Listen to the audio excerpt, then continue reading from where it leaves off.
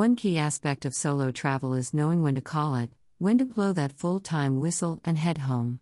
To be able to read the signs around you, look at your motivations, assess the risks and take action. I've hammered this point to fellow travelers over the years, now to take my own advice. It's time to bail. Weighing up the quickly dwindling options available to get back to Australia safely, not transiting through virus zombie wastelands like Bangkok, I've decided to err on the side of caution and booked a Thai Airways flight out of here leaving on Thursday afternoon. There aren't many options left, and staying here long term is becoming increasingly less viable.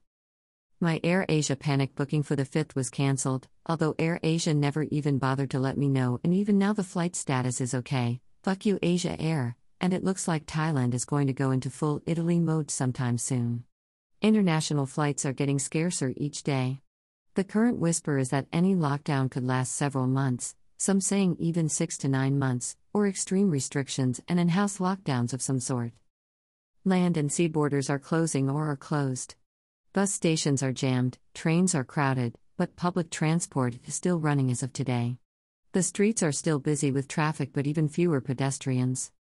Everyone local is masked. Again, the small groups of largely European tourists seen wandering around are still not. Insanity, mainly younger people that seem to miss the whole fucking point of this self-isolation thing. There's also a whisper of draconian new measures being considered by the Thai leadership that would kick in Thursday, just my luck. The escalation of the government's response here, depending on what you read, is due to some silly and irresponsible actions of persons and sporting venues, particularly one large kickboxing venue in Bangkok, returned international travelers, and foreign workers returning home for the holidays. The infection rates are rising rapidly. Despite the soft shutdown of Chiang Mai, I've noticed that there are still a lot of shops open, lots of local cafes and eateries serving sit-down food, lots of local side street eateries still half full of locals sharing tables. Even though the big mall food courts and their shared tables were still open and half full of Westerners last night, insane. Out of sight, out of mind, I guess, is the attitude there. If you can't be seen from the street, stay open. Wonder why the transmission rates are climbing? Weighing the decision to head home early was difficult, accommodation being my Achilles heel at the moment as I'm basically homeless. Lol. My sister's place in Dubbo, where I usually stay between overseas jaunts and contract work in Antarctica, is no longer an option. She's totally freaked out about the virus and any effects it might have on her business, so has said sorry, no deal. Fair enough, but definitely not looking forward to what follows. It puts me in the unenviable position to have to reach out and ask friends for favors. I hate doing that. Really hate it.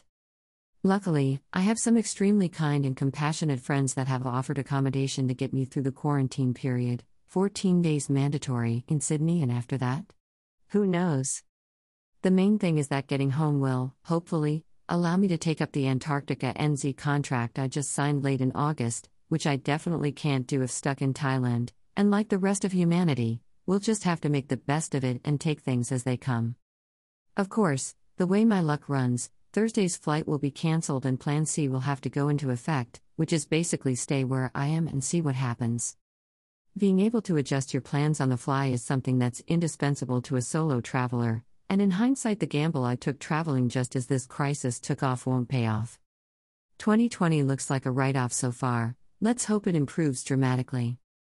Also, if I get this virus and don't die, I'd bloody better get a superpower out of it.